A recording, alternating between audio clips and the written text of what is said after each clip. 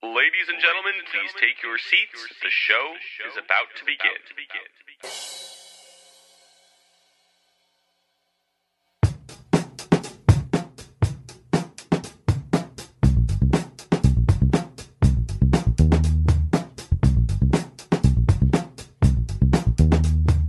Welcome back to the one and only Cavs the Podcast, featuring commentary from all of your favorite Cavs the Blog bloggers. Now, sit back, relax, and enjoy.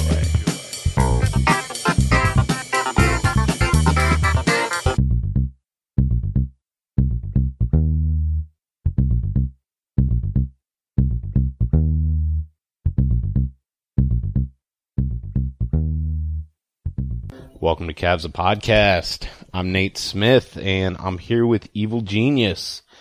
And it's been a depressing winter so far for the Cavs. They fall tonight 118 to 108 to the Warriors. They had a good first half, but again, could not sustain a lead in the second half, and kind of fell apart.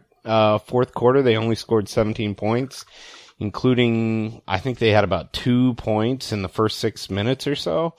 It was and that was on a Tristan Thompson dribbler where it kind of hit the rim and went in. So it wasn't a pretty game. Well, it was pretty for 3 quarters. Yeah, but LeBron, 32 points, 8 rebounds, 6 assists, but 8 turnovers, and that was a depressing number. Yeah, that'll happen when you throw a lot of jump passes. Yeah, a lot of jump passes, a lot of blind passes.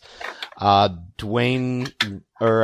Thomas, as you said during the audio test, looked rusty. 8 of 21 from the field, and most of that was because of 1 of 7 from 3. To go with 4 assists. Only 1 turnover, which was nice. 19 points, but it took him 21 shots to do it. He just doesn't have his legs. You can tell. Yeah. And Dwayne Wade, who doesn't realize he doesn't have any legs, 5 of 14, including, I want to say his shot chart was probably everything at the basket went in and everything not at the basket did not go in. I'd say that's probably 100% right. He jacked up. Yeah, he missed 8 shots, and all of them were from that place he likes to dribble to, just right above elbow. Just above the right elbow, and kind of fall away as he's launching it, and those never went in. Yeah, and then the other spot being he missed a 3.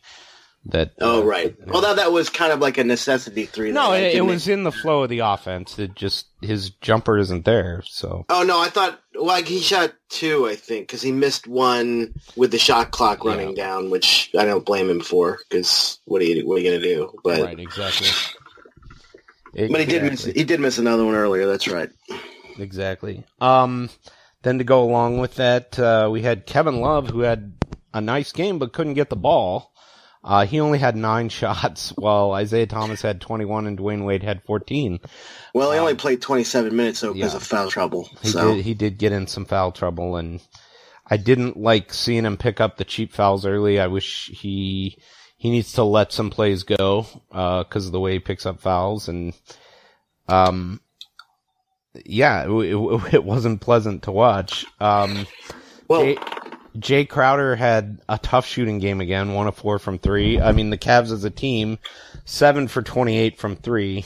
That's not going to get it done, unfortunately. No. I mean, they scored a lot in the paint. They had good success in the paint because the Warriors chose to go small. Both Zaza and JaVale McGee were DNPs, and they started Jordan Bell at the center in the front court. But when they go small like that, the Cavs just didn't. They took advantage early on, but they didn't really take advantage in the second half. Unfortunately, late into the third and into the fourth, they just settled for a lot of shots.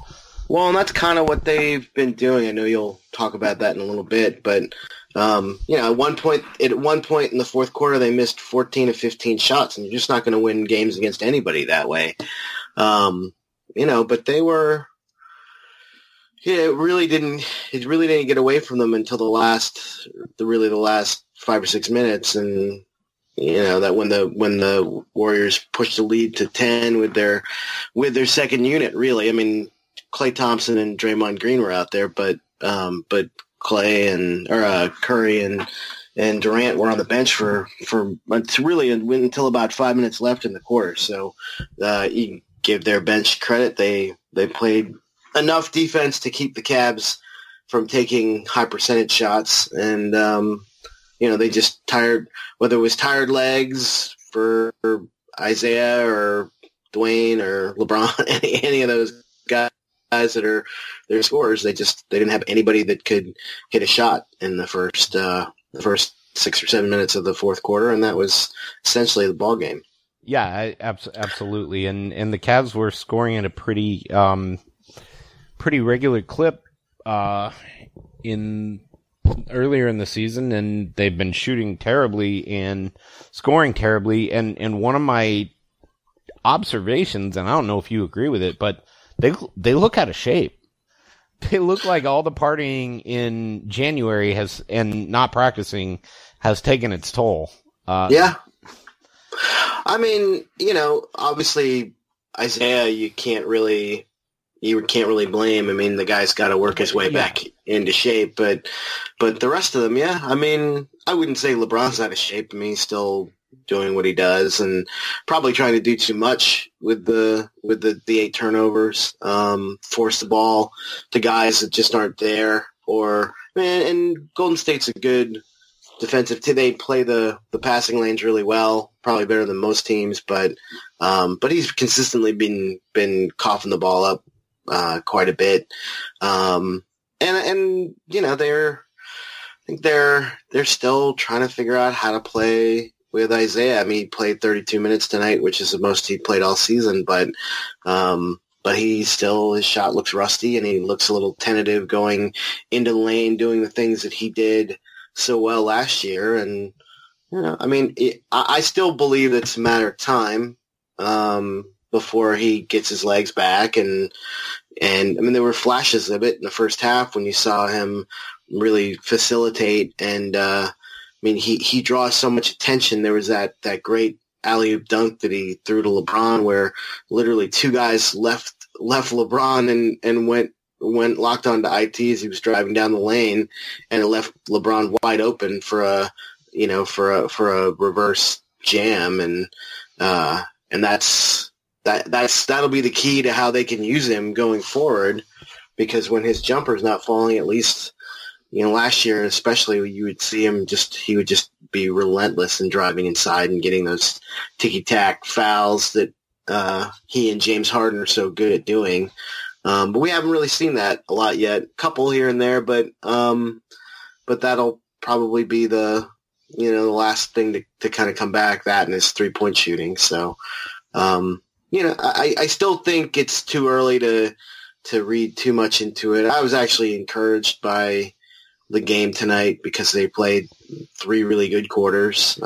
They thoroughly outplayed the Warriors in the second quarter, and they got into some lazy shot making in the third, and that's really when Durant started to go off, and they weren't having a whole lot of success guarding him tonight. And and then when you have a drought like that to start the fourth quarter, they were only down 2 going into the final period, and unfortunately they'd lose to most teams if they pulled a 1 for 15 first half of a quarter, in a close game. So, and certainly to a team that's got a well-rested Steph Curry and Kevin Durant coming off the bench. But I liked them. I mean, they, even in the fourth, they did fight back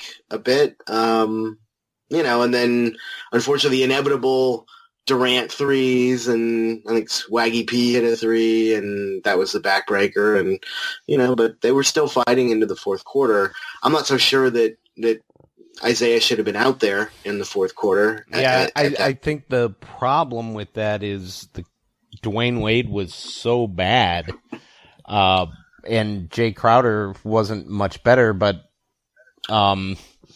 so do you run JR and LeBron, who I didn't see it, but a lot of people on the live thread said JR was really bad, and LeBron was kind of ignoring him on the wing, too, so... Yeah. Yeah, JR has not been... I mean, he didn't have a terrible game tonight. He didn't have a great game guarding Clay early. No, and Kyle Korver played, I would say, the best defense on Clay of anyone. He did, but then when he does that, I think he unfortunately, when Korver has to expend that much energy defensively, it's that much less he's able to kind of run through screens on the offensive side. So he only wound up with 3 shots. And I mean, to their credit, they know how dangerous he is, and they put Draymond on him here and there. They put Clay on him. I mean, they paid attention to Korver, so he wasn't going to get any real wide open looks. But I noticed a few open looks that when guys would drive inside, they missed him on. Like Jeff Green missed a couple of them.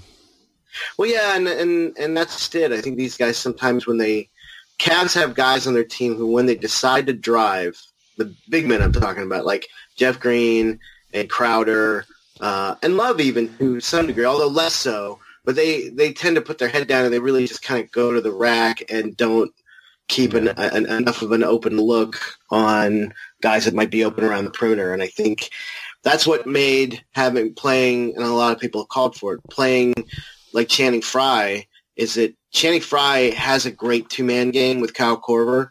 And so when Channing Frye puts a ball on the deck, he can find Kyle Korver. Yeah, well, and the other side of that being he just clears the passing lane so much because you got to keep a guy out to guard them, too. Yeah.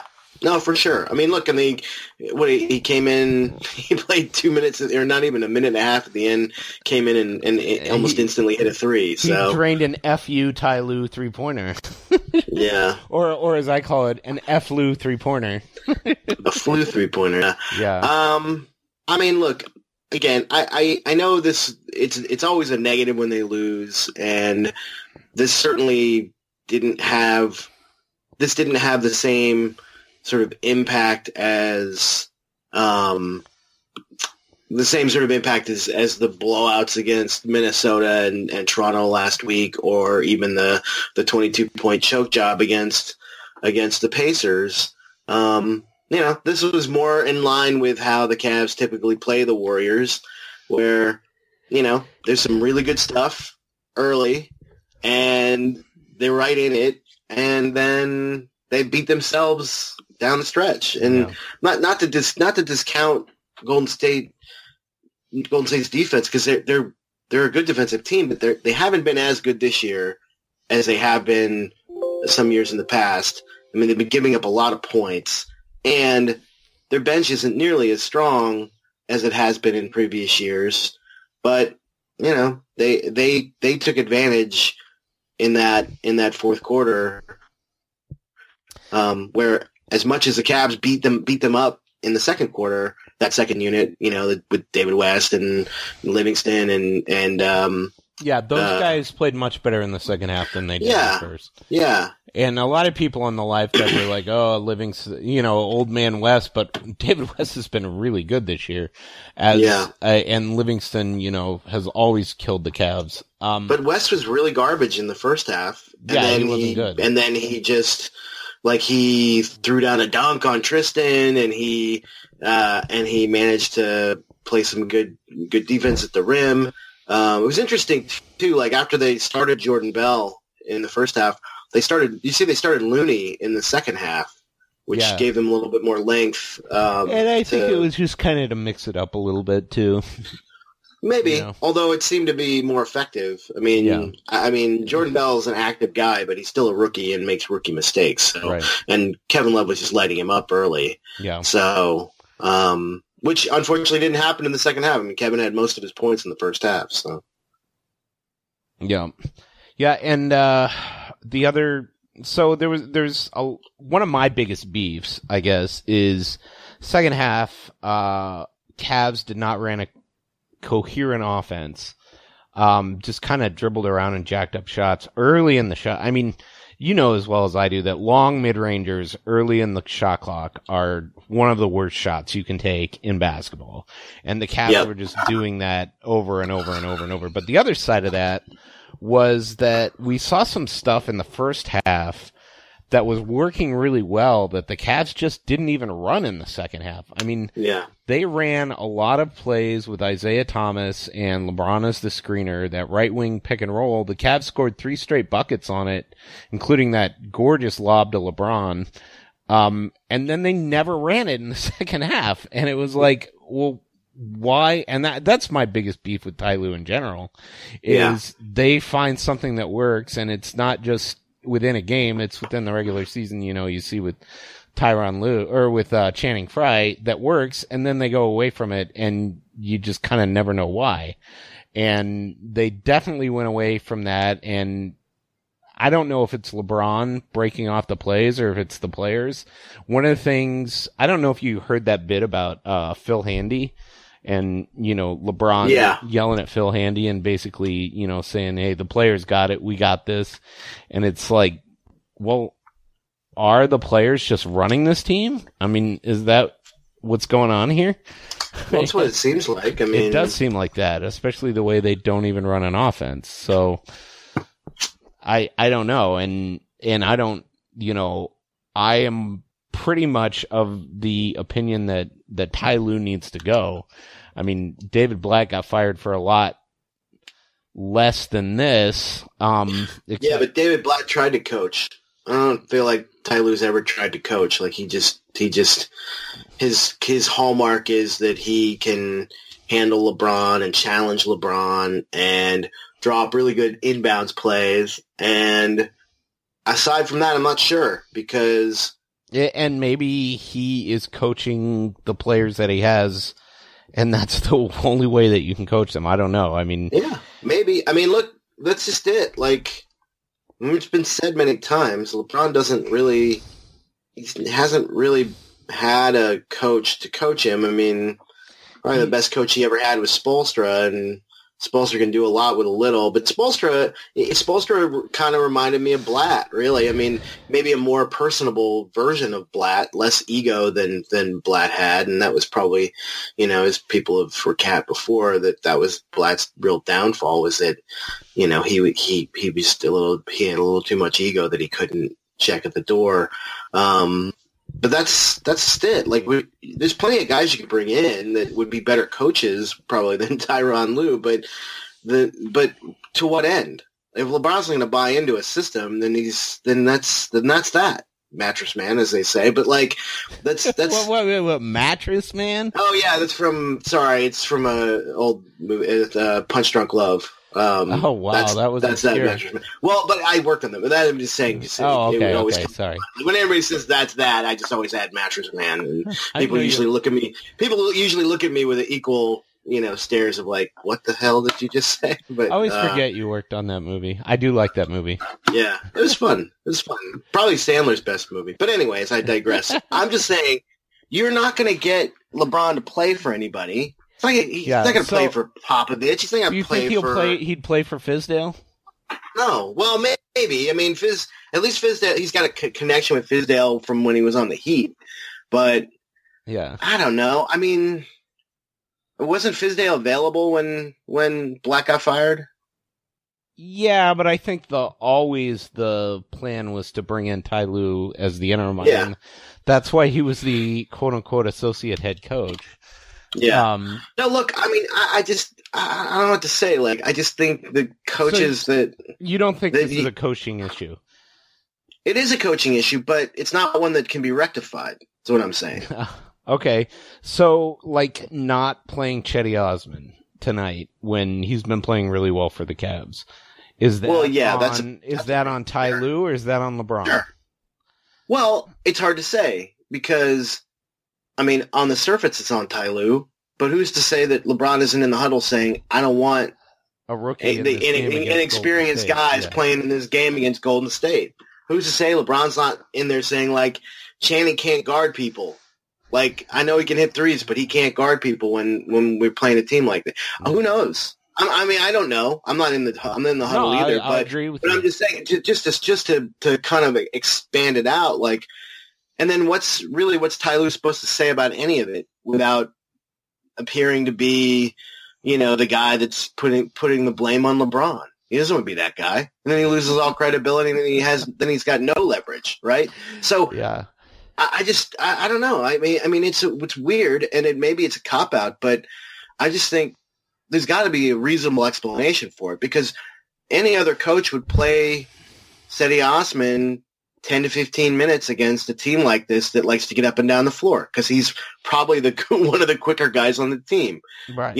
Any coach worth his salt is going to find some minutes for Channing Frye, because he's going to hit a three, or at least give you a little bit more spacing so that Korver can get free, or LeBron can drive the lane, or whatever. I just felt like part of what was going on with the jacking up the mid-rangers was Thompson just totally clogging up the offense. Oh, sure. I mean, yeah.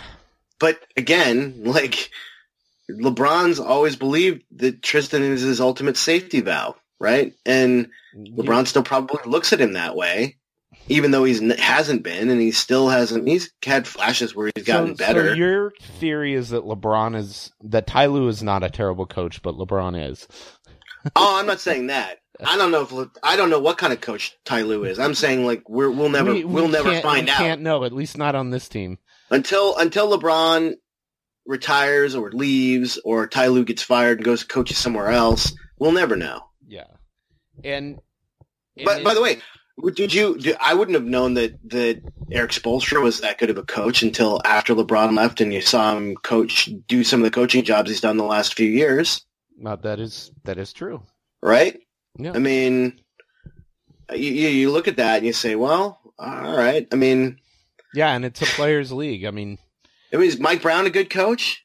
I mean, Mike Brown won a bunch of games in Cleveland. He went to L.A. and failed miserably, but now he's a really good defensive bench coach for the world champions. So who knows? I don't know. Is Mike Brown a good coach? Tom would say he was. I think you can be and it also depends on the era too. I mean, Mike Brown in the 2000s probably a lot better than Mike Brown now, where it's just an offensive league. Maybe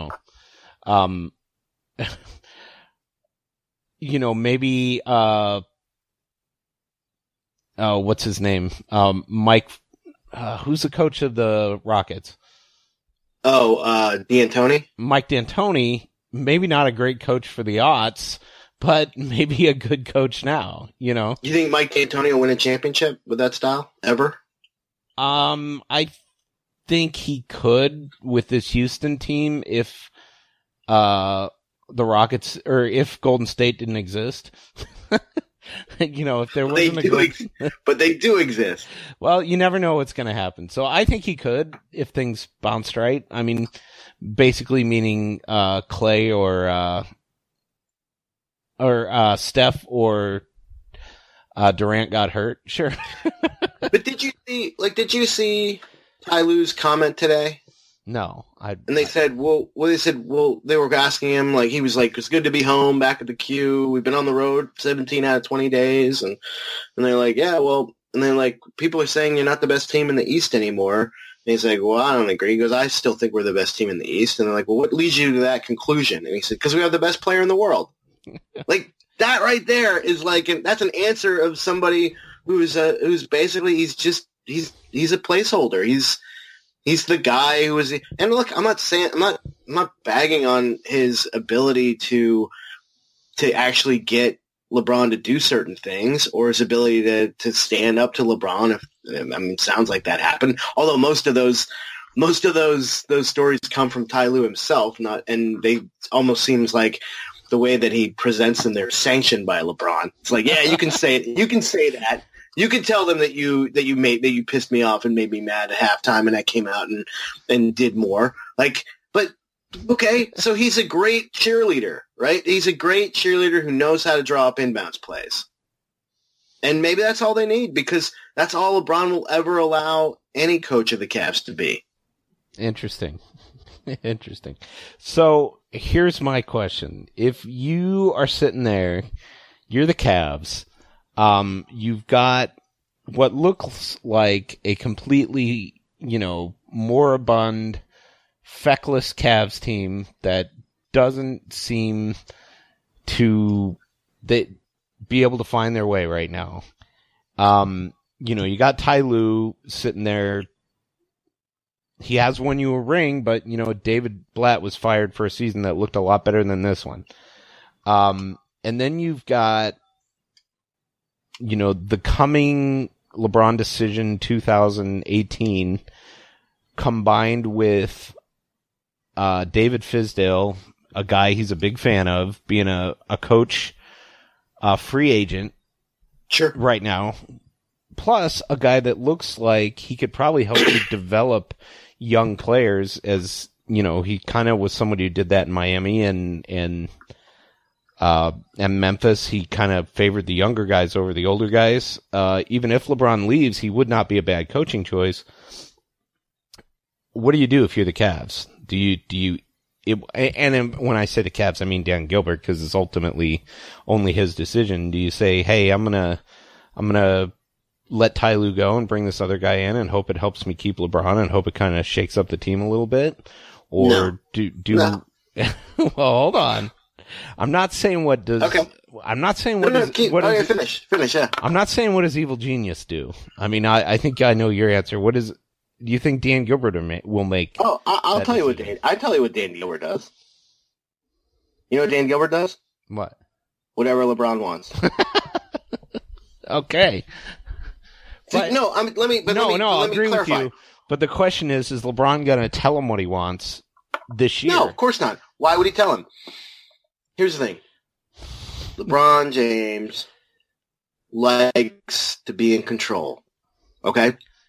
LeBron James likes to be in control, which is why he likes to be in control, but doesn't like to blame, right? So he wants all the control, but he doesn't want it to ever see. So if you're going to be LeBron's coach, you have to be the guy out front deflecting everything and making it like, hey, you know what? I can talk to LeBron. We're going to be fine. Just get us to the playoffs. We got the best player in the world. Yada, yada. These are the things that I'm saying, right? Like, these are the things that I'm paid to say. I don't think David Blatt did very well as a mouthpiece, which is why he got fired, right? So ultimately, LeBron, and here's the biggest reason why LeBron won't go anywhere next year, why he'll double down and sign the biggest contract in NBA history with the Cavaliers this summer, because where else is he going to go and have that control? Who else is going to cede this amount of control to LeBron? The answer might be every team that wants him. I doubt that. You think Houston's just going to? You think Houston with James Harden is just going to say, "Yeah, sure, you come and do whatever you want, LeBron"? Fair point, but what about the Lakers? Do you think do you think Magic Johnson? Yeah, but see, the Lakers aren't going to have the cap space because the Lakers still can't figure out how to get out from under bad contracts that their previous owner made. And to be honest, there's nothing that LeBron would want from the Lakers. There's nothing that he gains from doing that. Okay. And he still won't have the control. He's not going to have control over Magic, over whoever that Magic decides he wants to have coach that team. What about That's why he. What about the I Knicks? mean, half the reason he left Miami is because he couldn't have control down there. Because he chafed at what Riley and Mickey Harrison wanted him to do or not do. And he chafed when they got rid of Mike Miller to cut salary. So no, but he chafed when Pat Riley said we gotta retool, we gotta man up, we gotta figure out. He's like, I'm like, no, I'm not gonna do that. I'm gonna go start over with some young guys, and then owner will pay me whatever I want, even though he wrote that letter back in Cleveland. Okay, hey, I not arguing with you. I appreciate the strong take and respect the opinions. If it were me, and you're probably right, because Dan Gilbert doesn't know what LeBron wants, so he'll do nothing rather than doing the wrong thing. The only thing Dan Gilbert will do that LeBron that might chafe LeBron is not trade the Brooklyn pick. Right. And because there's nobody, but it's at least defensible because you look around and Dan Gilbert could say, Ron, if LeBron said you gotta trade that Brooklyn pick, give me more help, he'd be like, LeBron, who's even worth that? Right.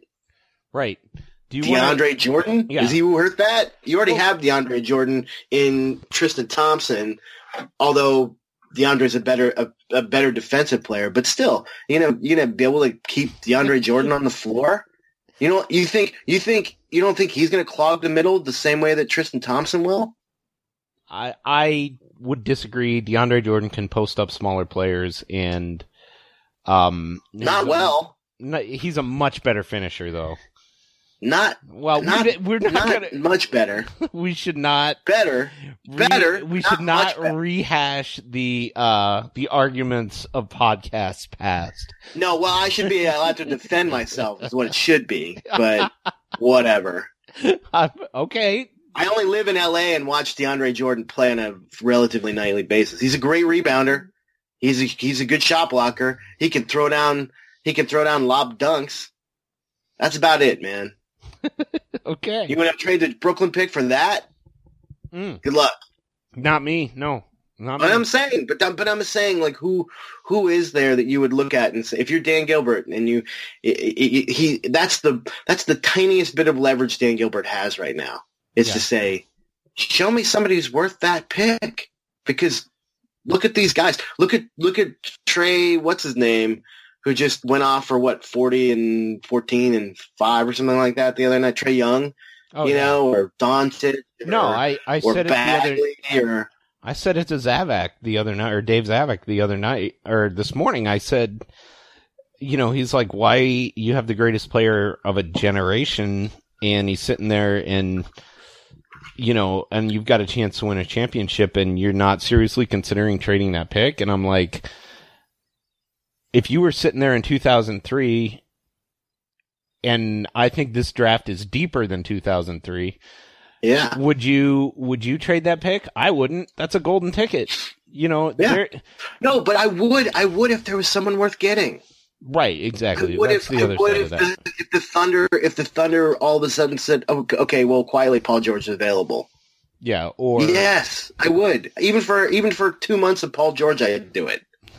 Okay, but that's about like, I'm not doing it for 35-year-old Marc Gasol. You're not doing it for Kent Bazemore and no, I'm not doing it for Kent Bazemore and Dwayne Dedman. I'm not doing it. I'm not even doing it for Tyreek and Chandler Parsons, which is actually the trade I think they should explore. Chandler Parsons, is done. No, okay, but he's the cap filler to make it work. Of course, because Tyreek Evans unfortunately only makes $3.5 million, and then you'd have to throw somebody in because you'd have to get rid of a TT or a Shump or someone like that. So that's all I'm saying. Like, it'd be nice to have a Tyreek Evans running your second unit. That's all I'm saying. Or a George Hill. I think you're way too over. I mean, again, George Hill's fine, but that's a big contract to take on for a guy that gives you only 2 maybe years. Yeah, I don't know. Plus he's shooting I've never been a George Hill fan. Shooting 46% from 3. Yeah, most of it's probably in garbage time. So when what? When they're trying to catch up. Would you rather see George Hill taking threes or Jay Crowder? I don't know. Probably George Hill, but I don't know. I just think it's... If I never see Jay Crowder take another 3 again, that guy... He hit one tonight. He did, and then he missed 4 more. Three more. But he just has the worst footwork and body alignment, it seems like to me, when he shoots. Well, he's unfortunately not getting better. I mean, they only played him 21 minutes tonight, and he just couldn't stay on the floor. So I figured out what his shot looks like. His 3-point shot looks like, you know how Kevin Durant kind of gets all twisted around at the free throw line, but he's a really good free throw shooter? He kind of looks, when he shoots threes, he looks like Kevin Durant's free throw. Like, it's just like kind of that weird angle, and it doesn't look like he could, and it's way too flat. Yeah. Plus, here's the other thing that's going on with the Cavs right now. LeBron's jumper falling back to earth after, it was electric early in the season. His jumper has just slowly gotten worse and worse and worse. And I'm gonna pull up some stats to back that up. Well, as you're pulling up stats, I'm just gonna finish my rant on the whole Dan Gilbert situation because. Okay. Oh, I'm sorry, I didn't mean to cut you. Well, no, you didn't cut me off. I'm just I'm buying you some time, but I'm also saying that, just to clarify, like, look, I could be dead wrong.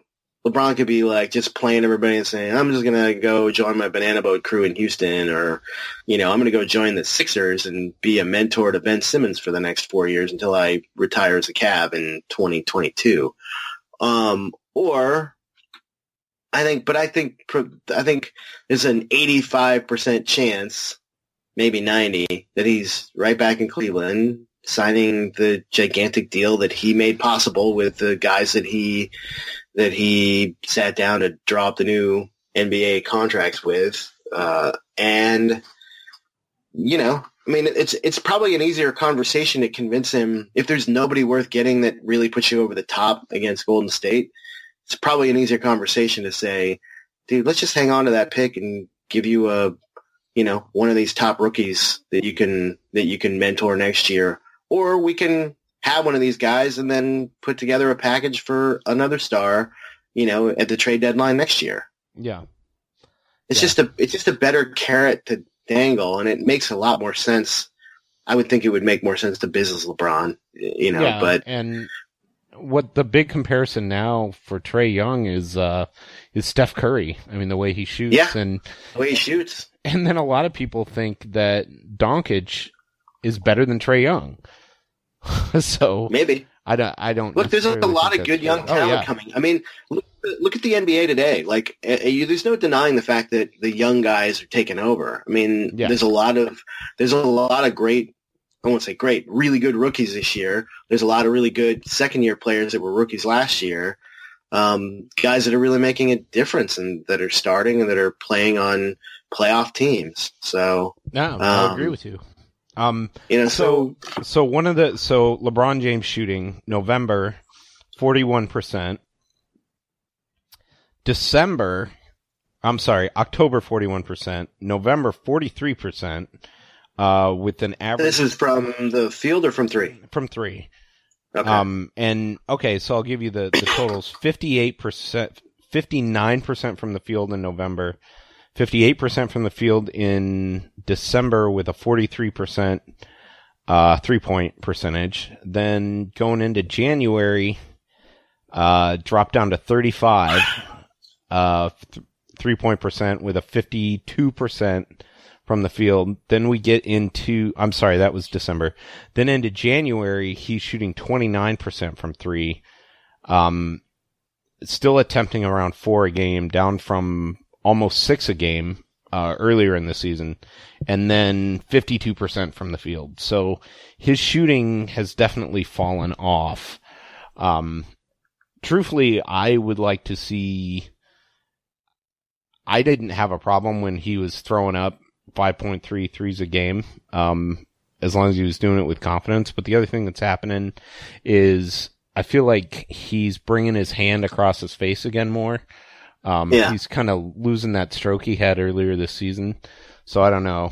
But the Cavs in general have just shot like crap, in December or in January. So, yeah. Well, they didn't in the first half. The first half they shot 58% and guys were hitting shots and, they were getting into the paint.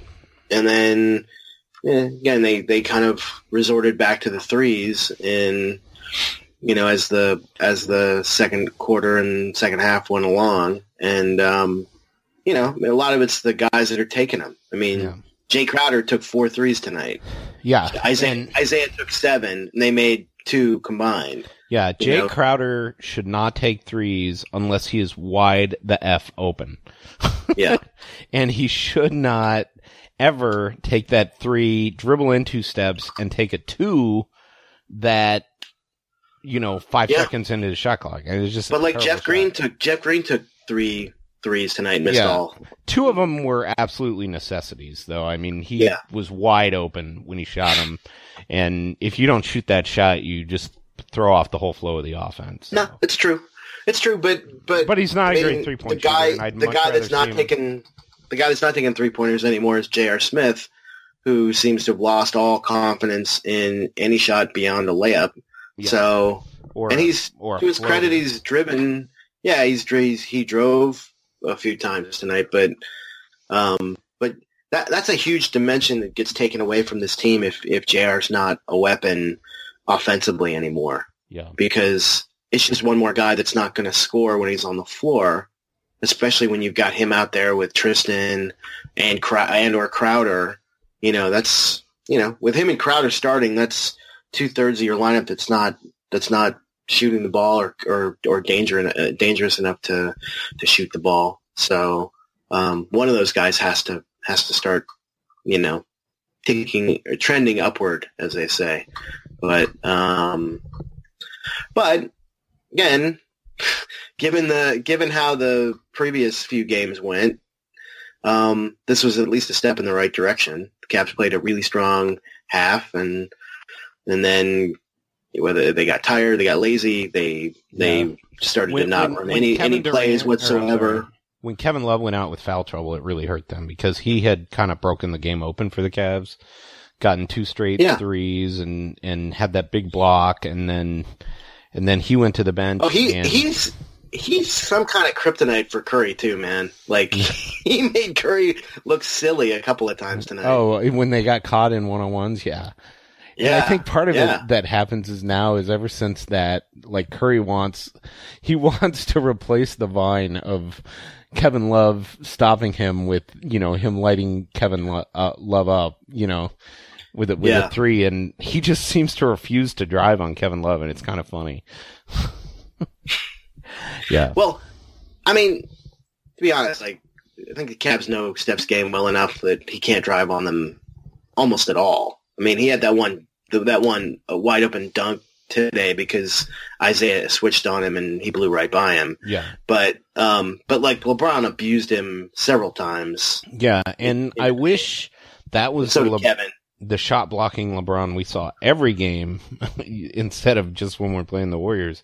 So I feel like if he'd play with that kind of force all the time on defense, the Cavs. Oh, he had some unbelievable blocks tonight. Oh, he did. I mean, the one on KD, the one over the square on Steph. Yeah. I mean, but so did Kevin. Had a couple too. Yeah, Kevin had a couple of blocks, and I've really felt like one of the the big complaint is why isn't Kevin Love getting the ball more? I mean, is it especially? I just feel like Dwayne Wade takes way too many shots.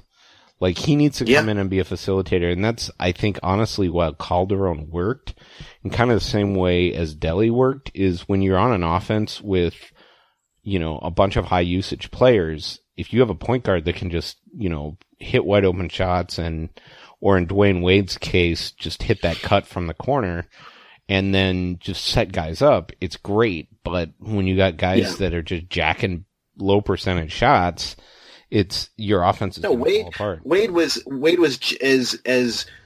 as bad as he was in the second half. He was just as good in the first half, but he was doing those things. He was facilitating. I thought the steal, great steal finish was the play, or the steal and lob to the lob to Jeff Green it was Miami circa 2011-esque. I mean, it was like Chris Bosh in that play. Yeah. Yeah, but that's what.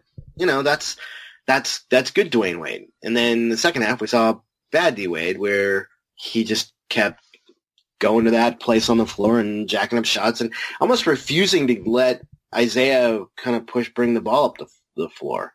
It was weird. I was like, well, if you're going to don't make Isaiah the off guard, like give him the ball. Give him the ball. Tell him, we know your shot's rusty, but give him the ball and have him facilitate, But it didn't happen, and that's where things started to unravel a bit. For sure.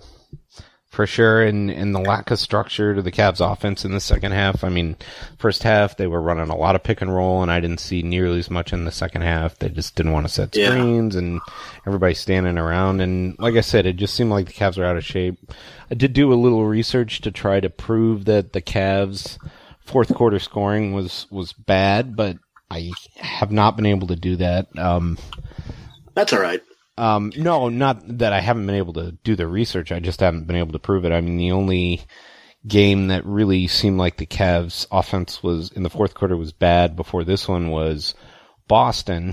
And maybe it's, they get in these intense games, but man, did they seem out of shape tonight. And well, those two blowout games last week, they got behind early. I mean, it was because Isaiah was like 0 for 17 combined in the first halves of those two games and 5 of 26 total. It's like, well, when your point guard's throwing up goose eggs, you're not going to score enough points. So I know they were behind I think they were behind by like 23 and 25 in the first halves of those two games. So there's not a lot of coming back from that probably. Yeah. But. And that's, again, one of your defenses for Tyronn Lue.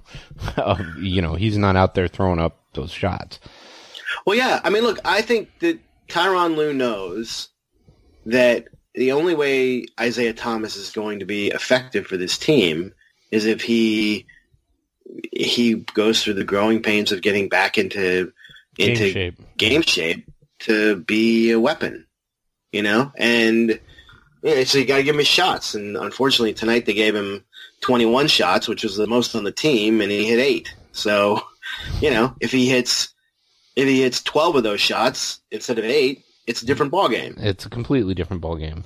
Yeah, I'll agree with you. Yeah. But that's, that's the problem. And then when you got Wade, you think about it, Wade and Thomas together, your two point guards, shot 13 of 35 tonight. Yeah. That's just, if they go,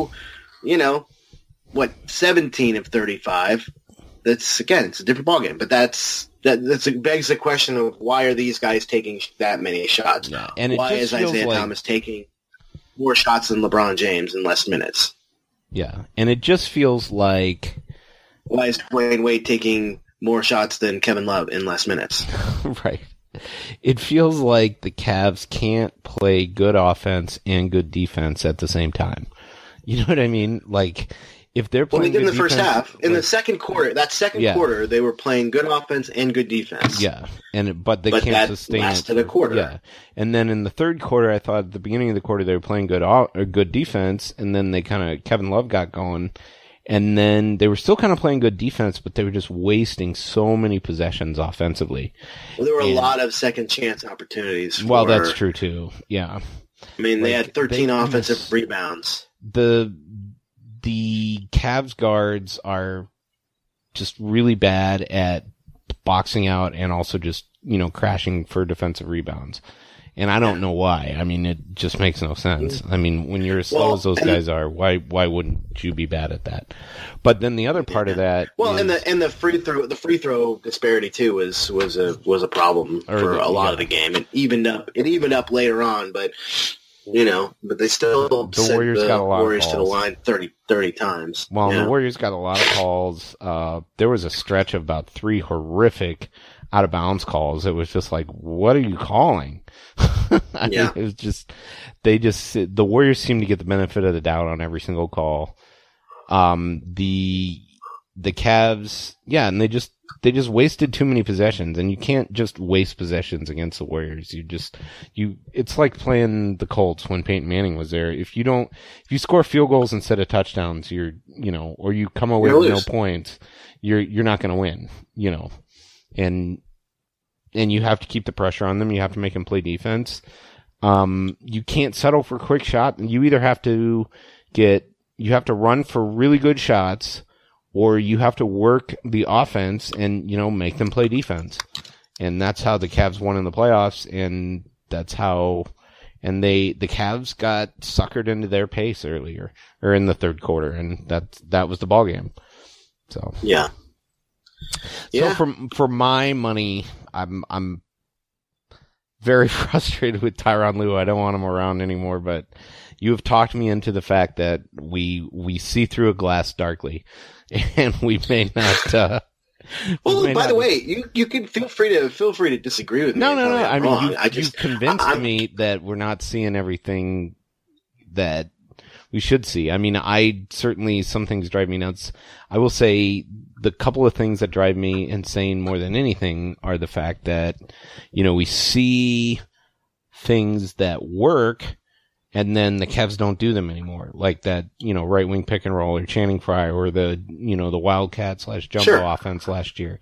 Every year there's things that work, and then until they are discarded. And right. I'm not saying it's not. That's what I'm saying. Like, I can't imagine that Tyronn Lue doesn't see that these things work. I think it's probably the most frustrating thing for him. I'm just putting myself in his shoes right now. Okay. Probably the most frustrating thing for him to hear the questions from reporters, to, if he, God forbid, he goes on this blog or, other blogs we've heard that trash him mercilessly. Yeah. I mean, look, the guy, if I'm in issues, I'm like, well, what the hell can I do realistically? I mean, sure, I can do these things or I can try these things, but, but if they're not the way that is going to make LeBron and the rest of my veterans happy, then what am I doing? What am I going to do with that? Right? Like he's said from the beginning of the year, he's going to have to experiment with a lot of different lineups, and he's been doing that. I mean, a lot of guys played tonight. I mean, not just in garbage time, but a lot of guys, I mean, typically in a game against the Warriors, wouldn't he play like 8 guys, maybe? Yeah, they had 9 guys with 15 minutes or more. So yeah. So, I mean, he's playing guys. Like, that was the big complaint last year, was that why are you playing LeBron 40 minutes a game and you're not playing Kevin Love in the fourth quarter, and you're not playing any guys on the bench. You're just literally playing. The counter argument would be that Ty Lue is always fighting last year's battle. So sure. And maybe that's true. And I'm not defending him as a coach. Right. He may be horrible. We may be seeing the fact that, like, hey, he's just a guy that knows how to talk to LeBron and the LeBron makes whisperer. Yeah, and makes a living off of inbounds plays or something like that. I don't know, but he certainly hasn't. I don't feel like he's done a very good job in recruiting defensive minds to be around him, because I don't have any faith in Mike Longobardi after the disaster in Phoenix and now the disaster that the Cavs defense has been the last 2 years since he's been here, right? I mean, think about that. Like, since Mike Longobardi joined the team, the Cavs have consistently been in the bottom 5 of the NBA from a defensive standpoint. Yeah. That's not getting a job done. Why does he still have a job? Why does he still have a job? That's the guy I'd fire. I mean, look, like, if you're going to bring in, if there was ever a time to bring in like a Mike Brown type of coach, bring in a guy like that. Fire him and see if Fizz will come in and be your defensive coordinator off the bench. That's not a bad idea.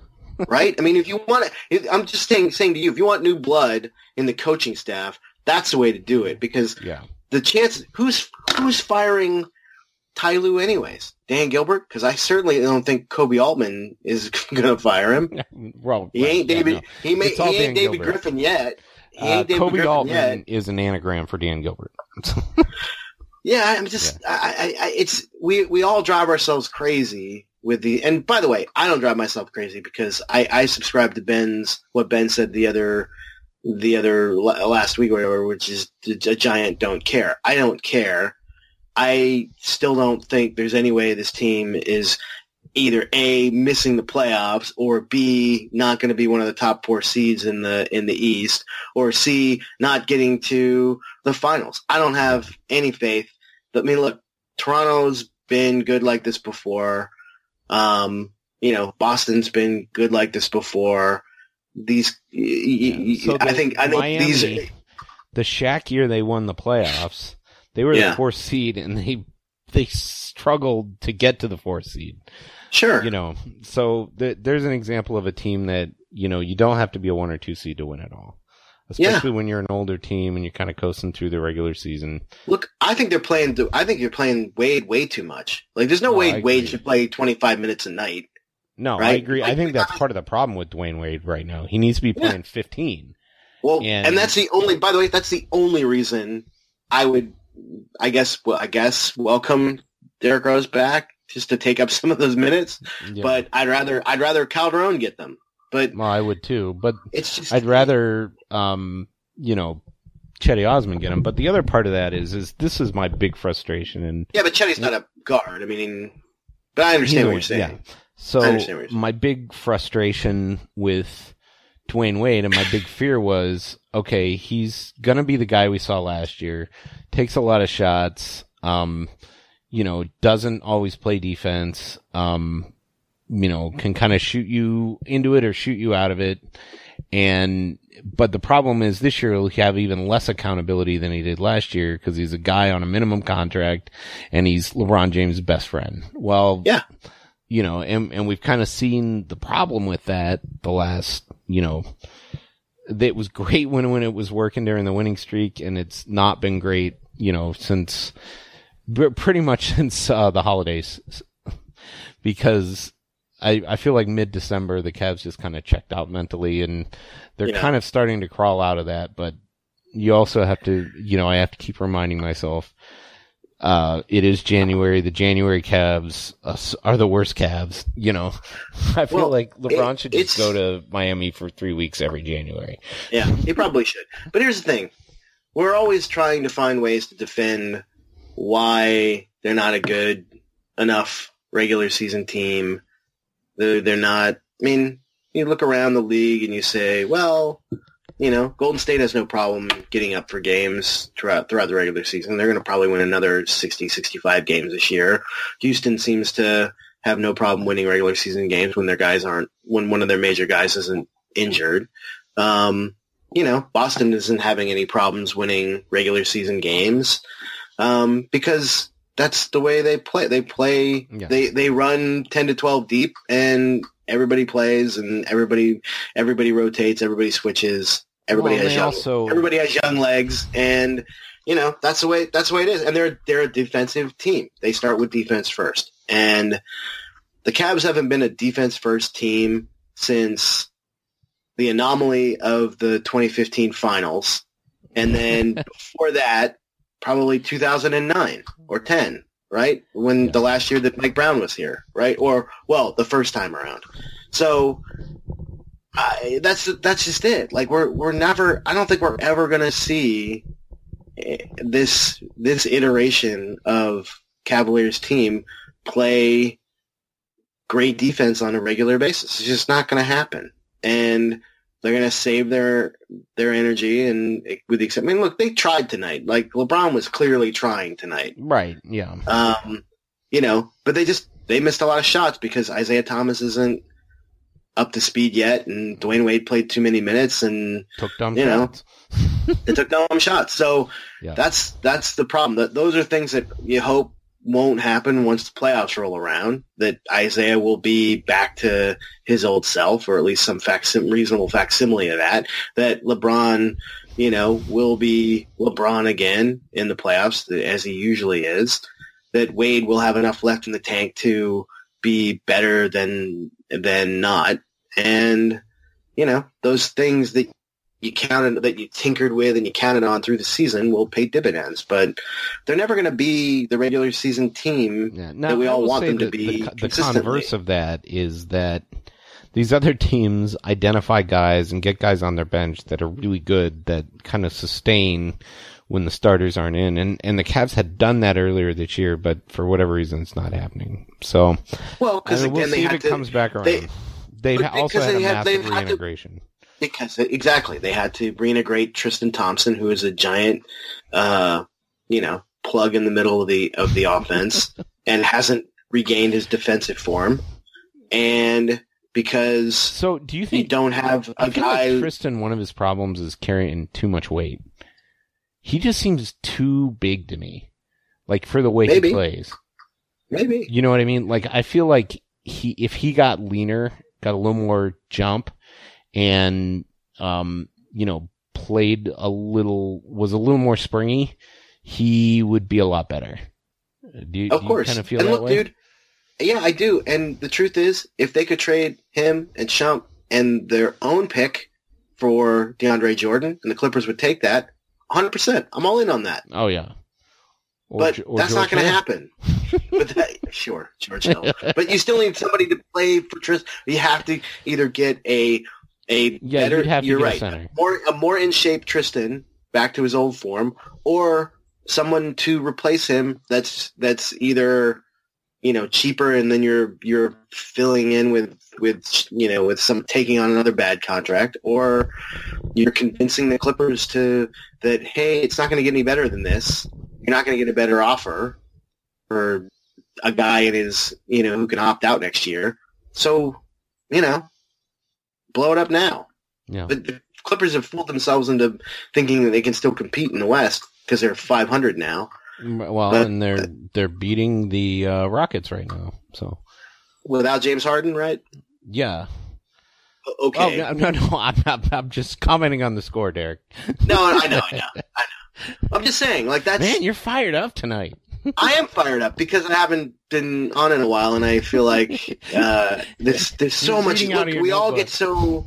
No, everyone gets so down this time of year. It's January. I get it. It's most of us who read or listen to the blog or this podcast live in cold weather climates where this time of year sucks. And this year probably worse than most because it's really cold. It has not been a fun January. I will say that. I was there. I was there over in the first week of January, and it was cold as hell for 2 weeks. And I got sick, and I got the worst chest cold I've had in years. So yeah, that's what you get for your trouble. But I get it. I get that people are upset. I get that people are bummed out and disappointed about the blowout losses to playoff teams and the barely beating the non-playoff teams and, choking away a 22-point lead to the Pacers who try really hard. And I get it. I get the frustration with Ty Lue.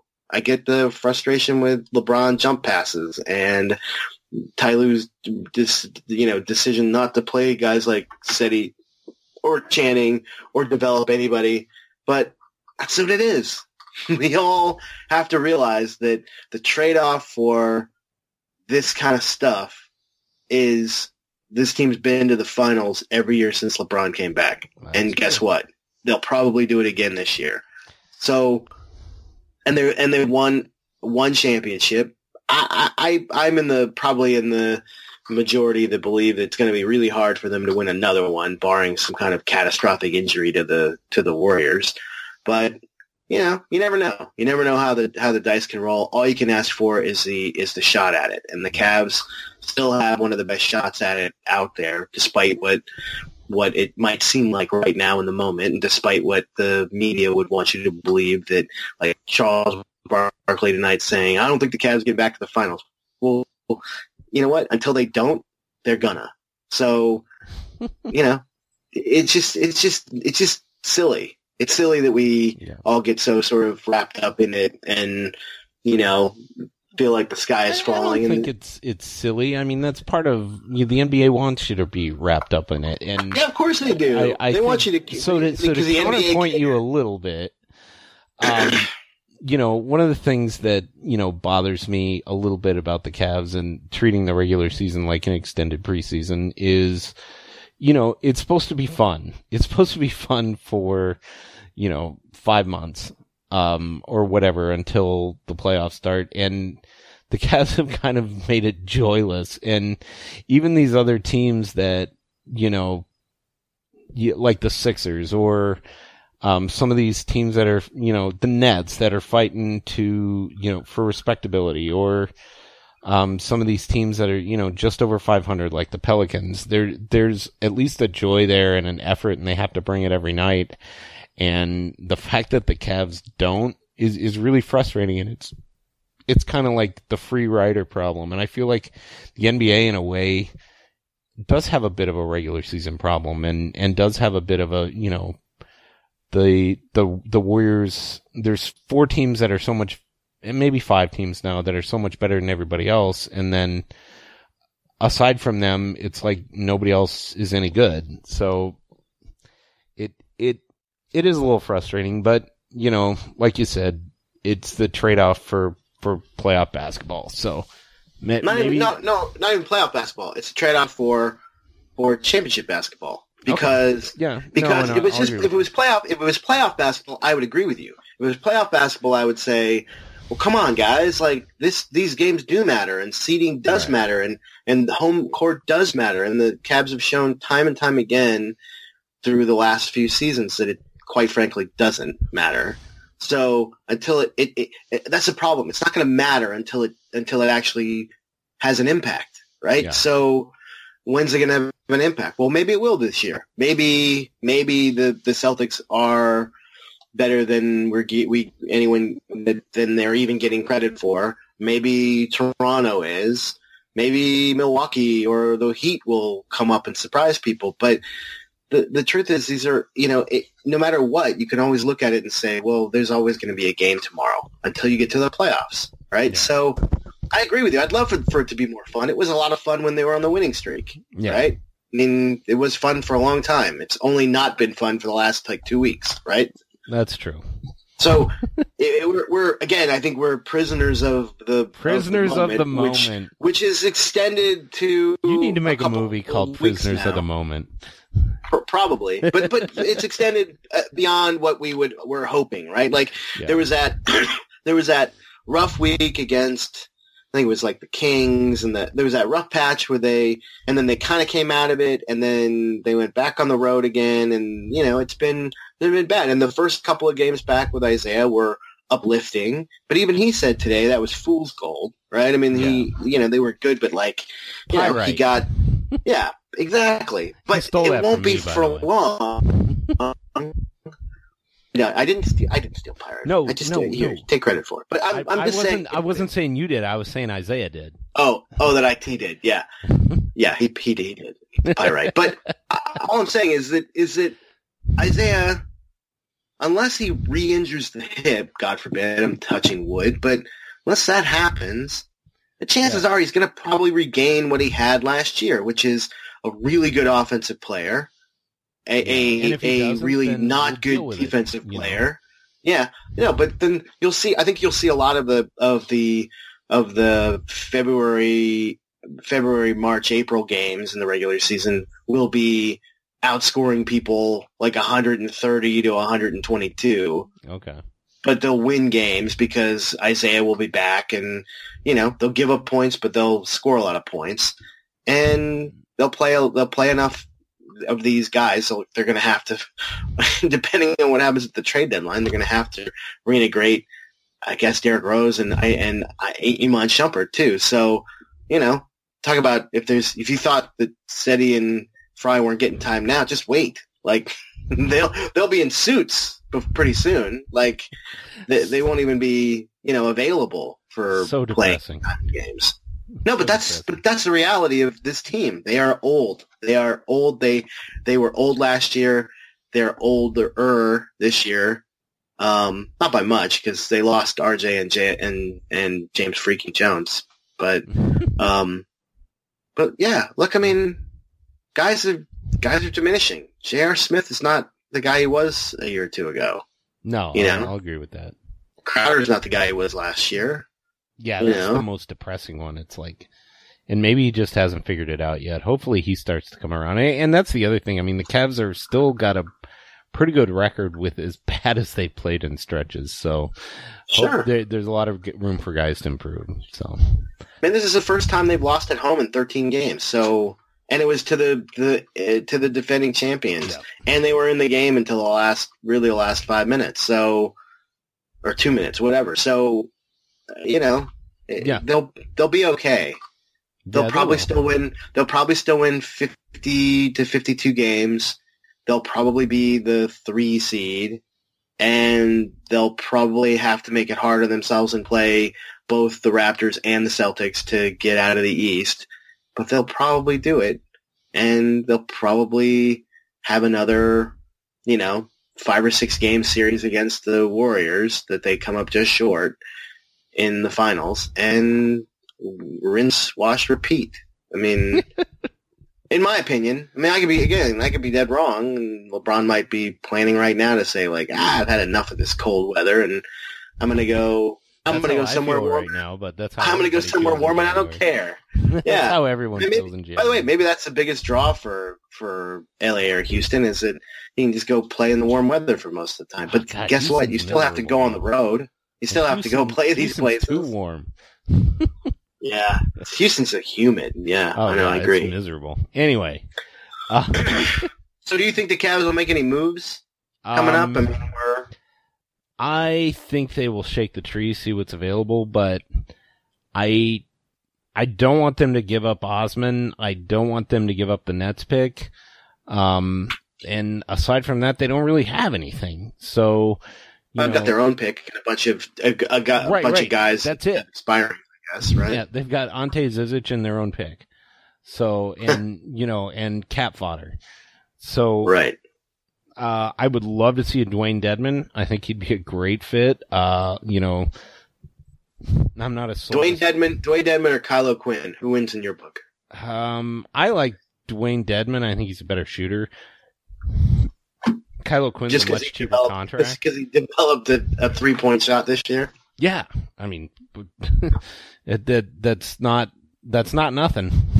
Yeah, I know. Well, I'm not saying it is. Yeah, so, I like that. I think he's a good defender, too. But he's not, not a guy that can switch. Kylo Quinn, a lot of toughness there. But I do feel like they need to get bigger from the center spot because I think even more than previous years, these big centers are going to be a problem, if they end up facing one in the playoffs. But, who is it? Valanciunas has never really given them an issue aside from that last Raptors game. And you don't see anybody in the East that's going to do that. And, if the Rockets make it to the finals and they have to deal with Clint Capella, I guess they just figure out how to live with that. But, I mean, I actually think the Rockets in some ways are a worse matchup for the Cavs than the Warriors. But, because I feel like at least the Cavs except for the fact that neither CP3 nor James Harden are clutch players, so. Yeah, well, that's true too. So, but, yeah, I think the Cavs, they may make some minor moves. I would not be surprised to see a way to get Derrick Rose off the team. And then word is he might be back in the next couple of games. Yeah.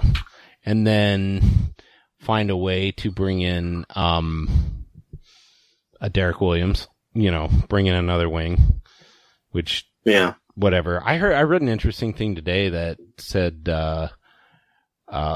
Griffin wanted Ty Lue to play Derek Williams in the finals, but he wouldn't. I read that too.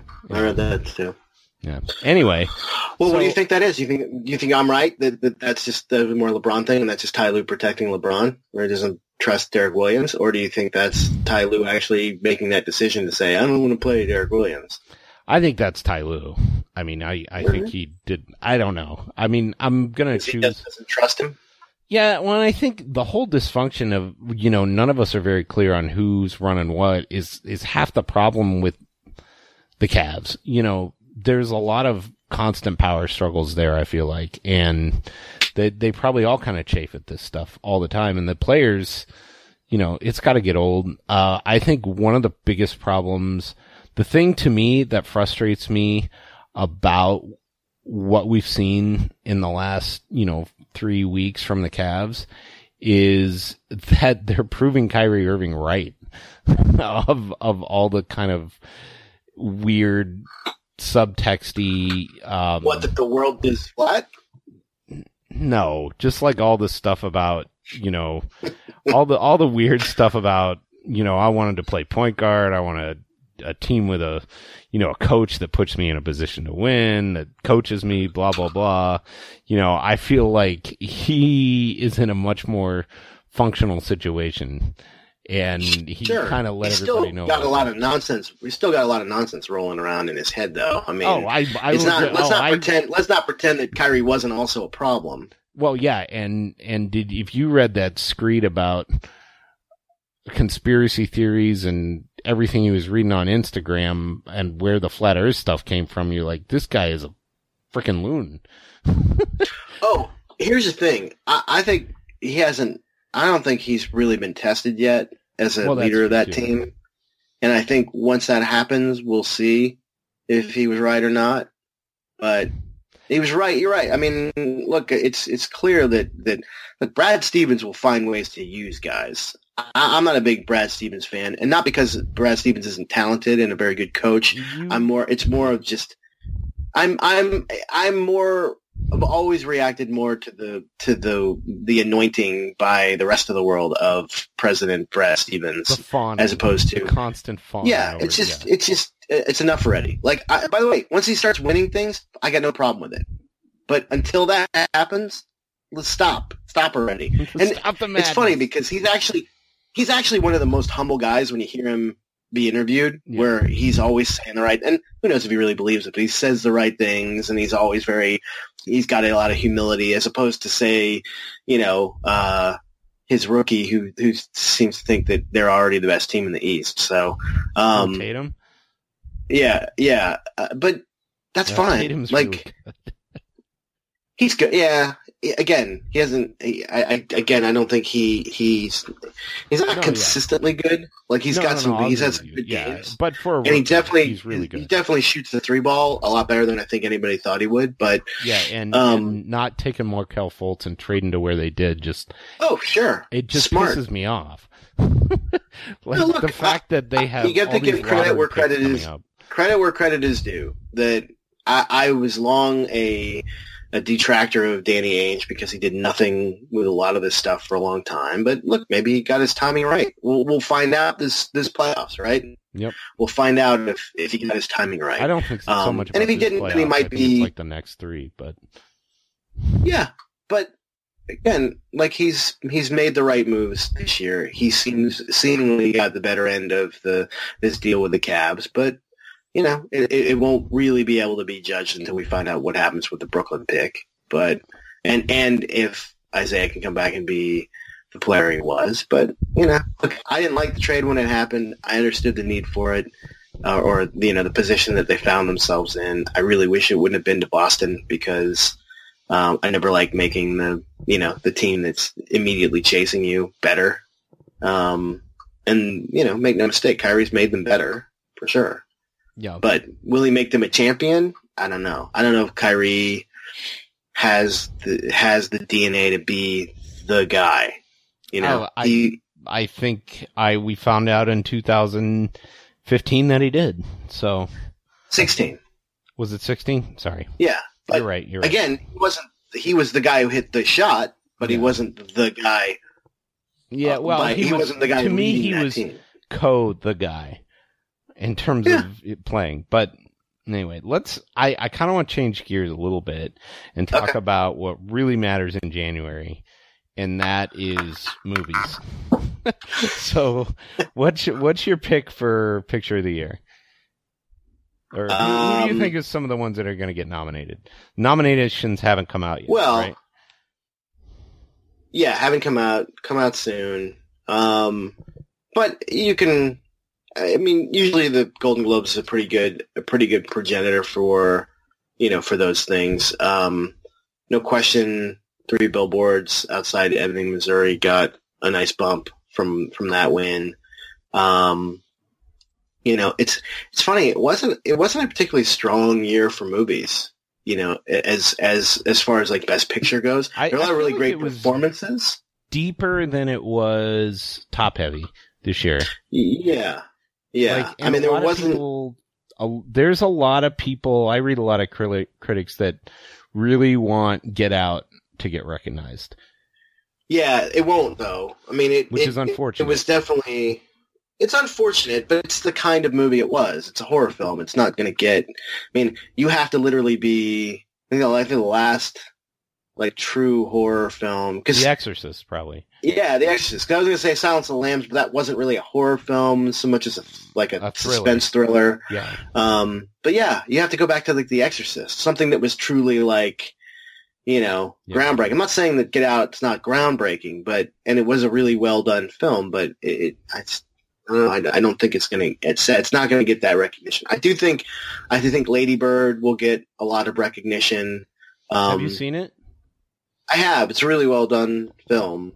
And I hope she gets nominated, Greta Gerwig, the director, because she deserves it. That she really directed a terrific movie.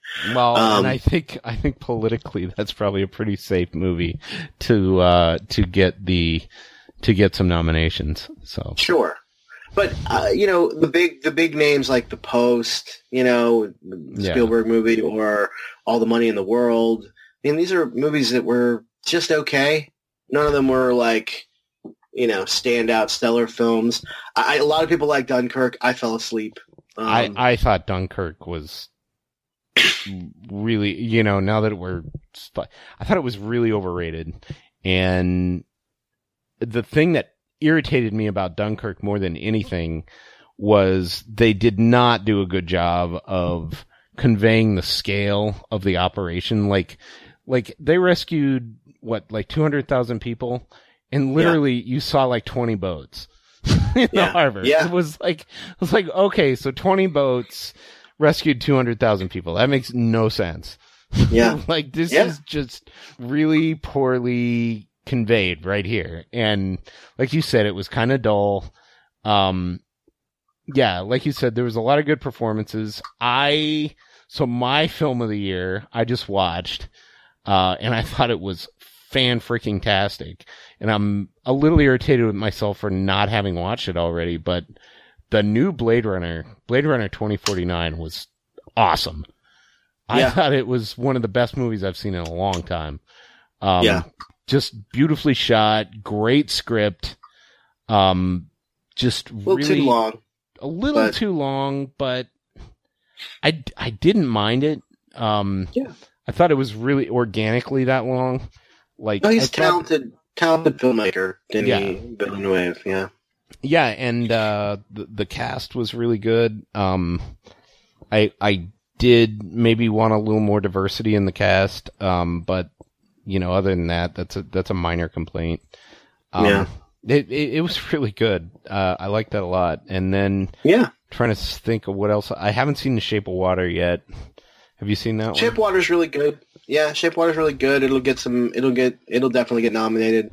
And some people feel like it has a decent shot to win. I mean, Guillermo won Best Director at the Golden Globes. So you never know. But it's odd. It's some of the smaller festival movies have really come to the forefront this year. Yeah, what's that one? Which is why.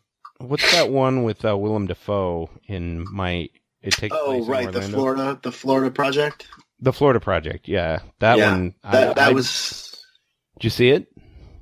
Yeah, that was good. The other one, Call Me by Your Name, will get some attention too. How was that? I mean, it was really well acted. I don't know if I loved the movie, but well done. I mean, it'll get some. I think that kid Timothy Chalamet will be a strong contender for Best Actor. So but yeah, I mean, like I said, I think there's no clear cut frontrunner this year like there has been. I think in past years, it seems very, very divided. So I think you'll see a lot get nominated for Best Picture, and then they might use the full 10 this year. But okay. But I hope I think Get Out gets nominated, but maybe. I mean, with 10 slots, it might.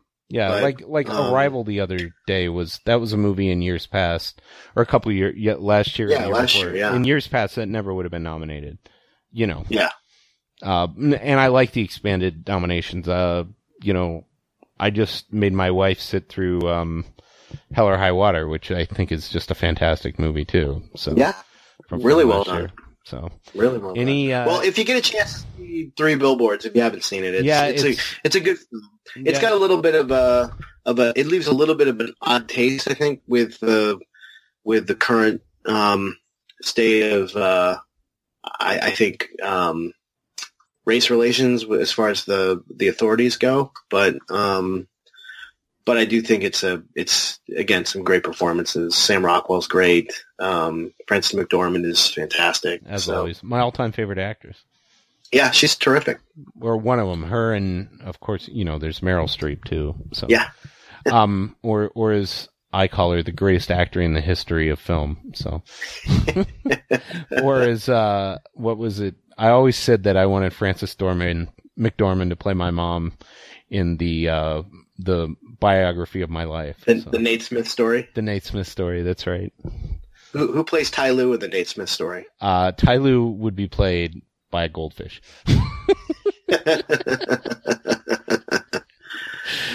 I would think he'd be played by Marionette Ty Lue.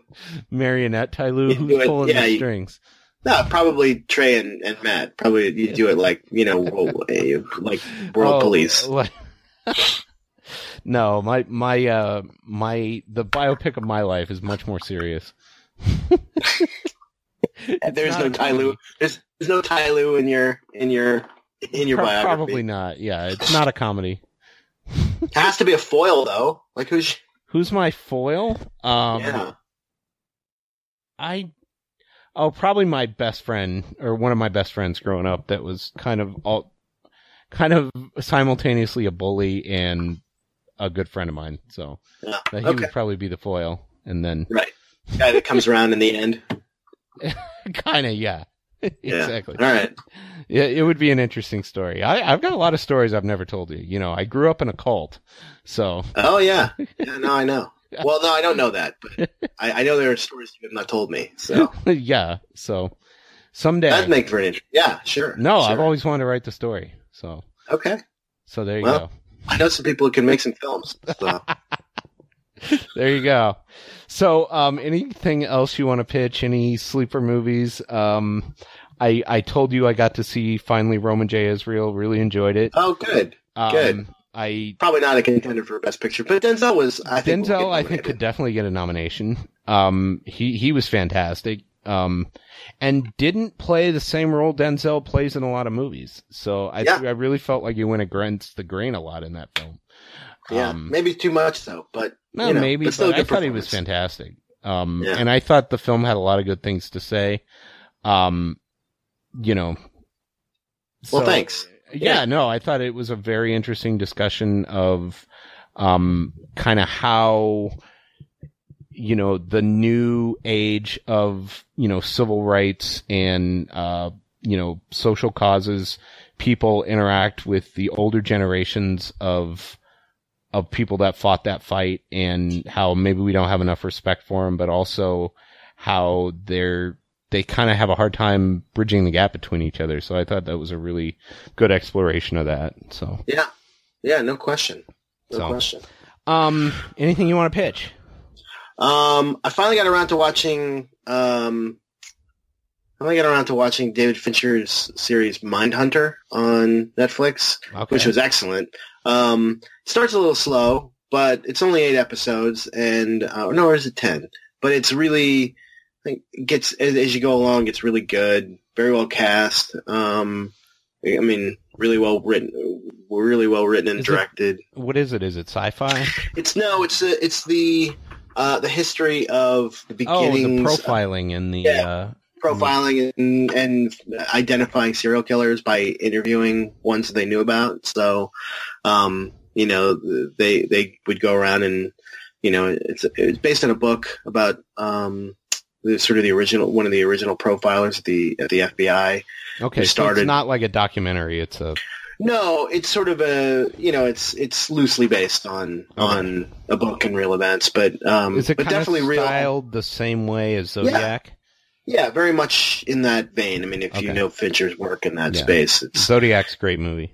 So. Yeah, sort of like Zodiac, the anthology series.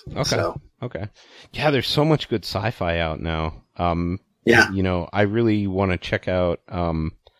New Netflix series just came out on Philip K. Dick. Not Netflix, Prime. There's a Prime series of all Philip K. Dick stories, and then of course the new season of Black Mirror. And then have you watched it yet? I have not watched. I've tried to watch Black Mirror twice, and both times I got stuck on the first episode. And a couple people have told me that the first episode is really not indicative of the series as a whole, so you should skip it if you didn't like it. The first episode of this season, or no, overall? In general. Oh, in general, yeah. Are you talking about the national anthem? The one about the. Well, it's Bryce Dallas Howard, and then all the. Oh no, that's the first. Stuff. That's the first episode of last season. Oh, okay. See, I get all messed up. That's right. It's been forced, and every season gets longer, much probably to its detriment. Like the first season was only 3 episodes, and then season 2 was 4. I think last season was 4, and then this season was 6, which was too many. Okay. But there's some. You can go online. There was an article today that ranked them all 19 of them, so you can see which order to watch them in. Yeah. Watch them in that order, you'll be fine. Oh, okay. And then, the other one I want to watch is Starz has a new show starring J.K. Simmons about parallel universes. So that looks Counterpart. Cool too. So I want to see that. That looks pretty cool. Yeah. Anyway, lots of you're stuck in the house in January, and it's looking like tomorrow maybe yet another snow day, which most of us had a snow day Friday. And then a lot of us had a snow day the week before, so what's looking like today may be another snow day. So we will try to survive. But thanks for the dose of sanity on the Cavs, and not taking this loss too hard or too soft, and we'll kind of continue down that road. So who do they have coming up? I think it's the rest of the month is not easy, but at least they're at home a little bit more. It's been a tough road so far. They got Orlando on Thursday, so a few days off to recover from this. And then they've got Oklahoma City, but it's at the Q on Saturday. Yep. But it's nice. They don't have a lot of. I don't think they have another back-to-back until the end of the month with Detroit and Miami on a Tuesday and a Wednesday. So then they play the Spurs in San Antonio, which is really tough because I guess they're one of the best home teams in the league. And then a Pacers game, which the Pacers have had their number this year, so getting them back would be really good. And then back-to-back or home and home against the Pistons, Detroit. And then finishing out against Miami on the 31st. So it's going to be a tough couple weeks, but hopefully we can hopefully they keep improving. So I think they will. I think we'll see them generally turn things around. It's still going to be a rocky road. I mean, I think they're on track for about 52 wins. I still think they'll win 50. But it probably won't be a whole lot more than that, and it'll be good for about what they were good for last year, which is probably second or third place. So, well, and this has been Cavs a podcast. I'm Nate Smith with Evil Genius, and as always, go Cavs. Go Cavs. Thank you for listening to Cavs the Blogs podcast. Check back soon for some more fun with your favorite bloggers. There's a fire. You lost your home. Lose your partner. And we're out. Everybody in your crew identifies as either Big Mac Burger, McNuggets, or McCrispy Sandwich. But you're the Filet-O-Fish Sandwich all day. That crispy fish, that savory tartar sauce, that melty cheese, that pillowy bun. Yeah, you get it. Every time. And if you love the Filet-O-Fish, right now you can catch 2 of the classics you love for just $6. Limited time only. Price and participation may vary. Cannot be combined with any other offer. Single item at regular price. Ba-da-ba-ba-ba.